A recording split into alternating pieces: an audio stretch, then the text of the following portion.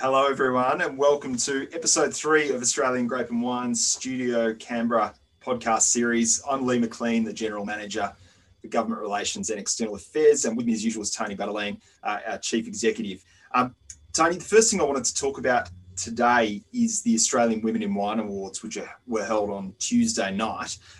This is an event, I really love it. I want to congratulate all the very worthy and inspiring women who were recognised with awards this year, particularly one of our board members, Helen Strawn, who won the Champion of Diversity and Equality Award for the work she does in her company, Pernod Ricard Winemakers, but also the work that she does right across the grape and wine industry as a leader, including in relation to her role in helping drive Australian Grape and Wine's Diversity and Equality in Wine Charter. Our team in Adelaide, another person I just wanted to recognise amongst the many worthy winners was Jill Gordon-Smith from TAFE SA. Our team in Adelaide has been working really closely with Jill over the last little while on labour issues, and she has been a terrific colleague that we've been working with for some time, and we were really thrilled to see her recognised with the Woman of Inspiration Award. So well done and congratulations to all the winners. Tony, I think the work that Australian Grape and Wine has been doing to promote equality and diversity in our sector is some of the most important work that we do. It's really good work. And I hope it can lead to some really positive changes in the sector over many years to come. We have a diversity and equality charter, as I mentioned, and essentially it strikes me as being essentially about promoting a safe and fair workplace for everyone without discrimination, which is obviously a very good thing to be working on. Clearly, it's not only the right thing to do, though. It's quite frankly the smart thing for businesses to do as well. Tony, I know you've been a really strong supporter of this work over a long time now, particularly in your time as Chief Executive. Have you got anything to add on either the awards or the charter and where things are heading? Yeah, thanks, Lee. And I guess I've always found it a bit uncomfortable for one middle-aged white bloke and one younger white bloke with a beard talking about diversity. I just think that we do our best to demonstrate it in the workplace, but it's hard for us to just talk about it and look sincere. But I have been genuinely committed to this project, and we started this a few years ago. It's been, and what I was most pleased about is our board has got right on board with this. And so they really want to see us make a difference, and they're really looking to the future so that we can get greater equality, greater diversity within the industry. So deeply passionate about that. The award event, I'm so pleased that Helen Strawn has got an award. Helen is one of the great achievers of the industry. She's not just a champion for women, she is also a champion for doing things the right way. And she's a real pleasure to have around the board. So I'm incredibly honoured that she was given this award. We've sponsored the Champion for Change Award. So just for all our listeners, there is nothing untoward about this, that a board member has won the award we've sponsored. We have nothing to do with the judging of it at all. But I'm deeply honoured that we originally, I think it was about 4 years ago, it was called the Champion of Diversity and Equality Award. I think that's called now. It used to be the Champion of Change. We will continue that sponsorship. It is something that's so worthwhile. We're also now really trying to do more in the whole charter. So we're really trying to get some actions to do what we have tried to do. And it's really tricky to make change like this. Cultural change is really hard, but I think we're getting there. And so look, watch this space. Next 6 months, 12 months, I think you'll see some big changes. So, yeah, I'm deeply passionate about it, Lee, really pleased and really honoured and grateful that so many worthwhile people were recipients of the awards. Here. And look, these sorts of changes, these cultural changes do take time. There's no doubt about that. But one of the best things that people can do right now is to sign up to the charter if you haven't done it already. So if that's something you're interested in looking into further, I'd encourage you to go to agw.org.au or get in touch with us for more information. I've got no doubt that it's absolutely worthwhile doing the right thing to do. So moving on to another topic now, a very different topic. One thing that we've been working on amongst many this week is a submission to the Victorian Government's Container Deposit Scheme consultation process. Now, these schemes, these CDS schemes, as we call them, exist in a number of other states and territories. And by 2022, I think they'll exist in all states and territories in Australia. in the existing schemes, wine bottles and spirits bottles aren't included. They're not captured by these schemes, and there's good reasons for that. Tony, did you want to sort of elaborate on why those exemptions exist? Yeah, thanks, Lee. And I guess it's very clear that we are seen to get regulatory creep all the time, and we're getting more and more regulation on what I see as a very good industry that needs less regulation.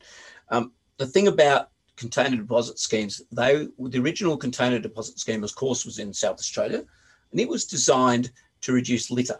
So basically, the stuff you throw out of windows, the stuff that people, get out of the car door or put down beside the car when they've stopped somewhere. Wine bottles are consumed either at home or in restaurants, and almost all the empty bottles end up in the recycling curbside bins. So councils run those schemes. They're throughout Australia. So the rationale for CDS has always been to reduce the litter stream. In fact, if you look at statistics, it's really compelling.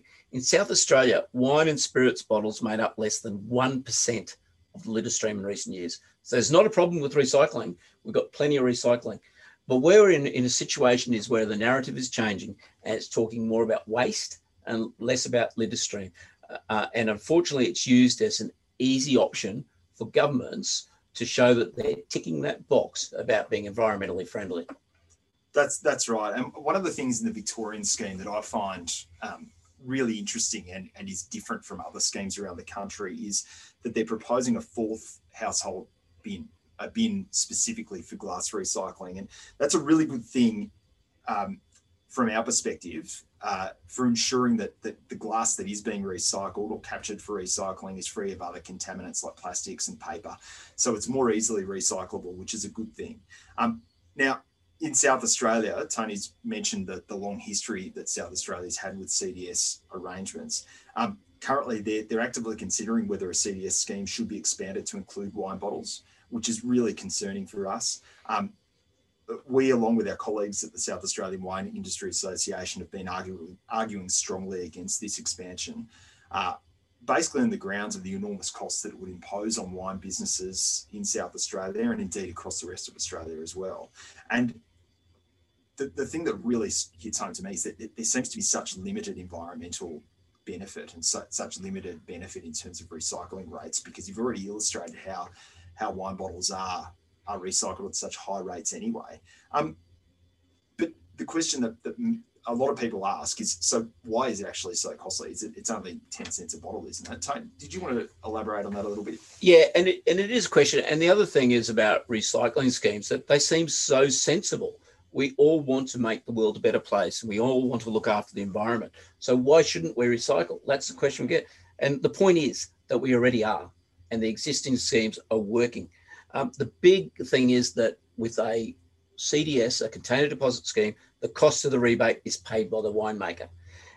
You get a monthly bill in which you've got to then give money on what you've sold. So you've got administrative costs of working out what you've done. You've got to pay in advance. You've got to give all this money to the government. You've got to register. That costs even more money. And these record keeping requirements, they're quite onerous, not particularly for a small business, because big business have an even bigger problem because they've got to do across state borders. And the one thing we know is that we've seen really clearly in the last few months is state borders are a difficult thing to cross at the best of times. So one of the great flaws in the assumptions that are put forward by the people proposing the schemes is that winemakers can pass on the cost of this scheme to consumers. So at 10 to 15 cents, unfortunately, we just don't have that market power. We've got a concentration of market power in Australia where the big retailers, the big two retail chains, they have over 70% of the market. It means you cannot pass on costs. And it's not just if you sell through those retailers. It's because they control so much of the market that it's very competitive out there. No one can pass on costs. And there's no wine business making a lot of money at the moment. So we see that if you put this scheme to include wine bottles, it places further costs in the wine businesses, but there won't be any environmental benefits. It won't improve recycling, and it won't get better environmental outcomes. And that's a real concern for us, is don't put policy on that is expensive, costs money, administrative costs, red tape. if you don't get a better outcome. So we will continue to try and work with governments, and this is a state government issue, but also the federal government, to make sure that we can come up with a solution that works for the industry, but also we are deeply passionate about the environment. So whatever we do, we must work for the environment as well. Yeah, that's exactly right. And I mean, to me, CDS arrangements sometimes seem like the easy way out for a government to be seen to be doing something, when there may well be other options out there to achieve even better results at much lower cost for industry, which I think is in all of our interests. So there's a couple of key issues that we've talked about this week. One thing that we talked about last week, of course, is what's in our glass this weekend, Tony. And I want to make this a regular segment for us. I'm very lucky to have my parents coming down from Queensland this weekend to see the family. So I think that probably calls for something a little bit special. The weather's going to be warm. It's going to be pretty nice outside. So I've got myself a bottle of Voyager Estate Chardonnay from Margaret River, which I'm very much looking forward to. What about you, Tony? Yeah, well, I've gone the other direction. So your parents might be coming down for Queensland. I'm going to Queensland to live vicariously through a bottle of Saperavi from Ballandean Estate. So a good Georgian grape variety. They started making wine 7,000 years ago. So you reckon they would have got it right by now? Well, certainly if they haven't got it right by now, at least the grape variety is a cracker. So yeah, try it. I recommend it. People will tend to say, Queensland, question it. I can guarantee this is a goodie. It is a very, very nice wine indeed from Ballandean. So look, whatever you choose to drink this weekend, make sure you do it responsibly with food and with family, with your friends. And we will be back to talk more about what's happening in Canberra next week. Thanks, Tony. Yeah, thanks, Lee. Always good to talk, everyone out there. Take care.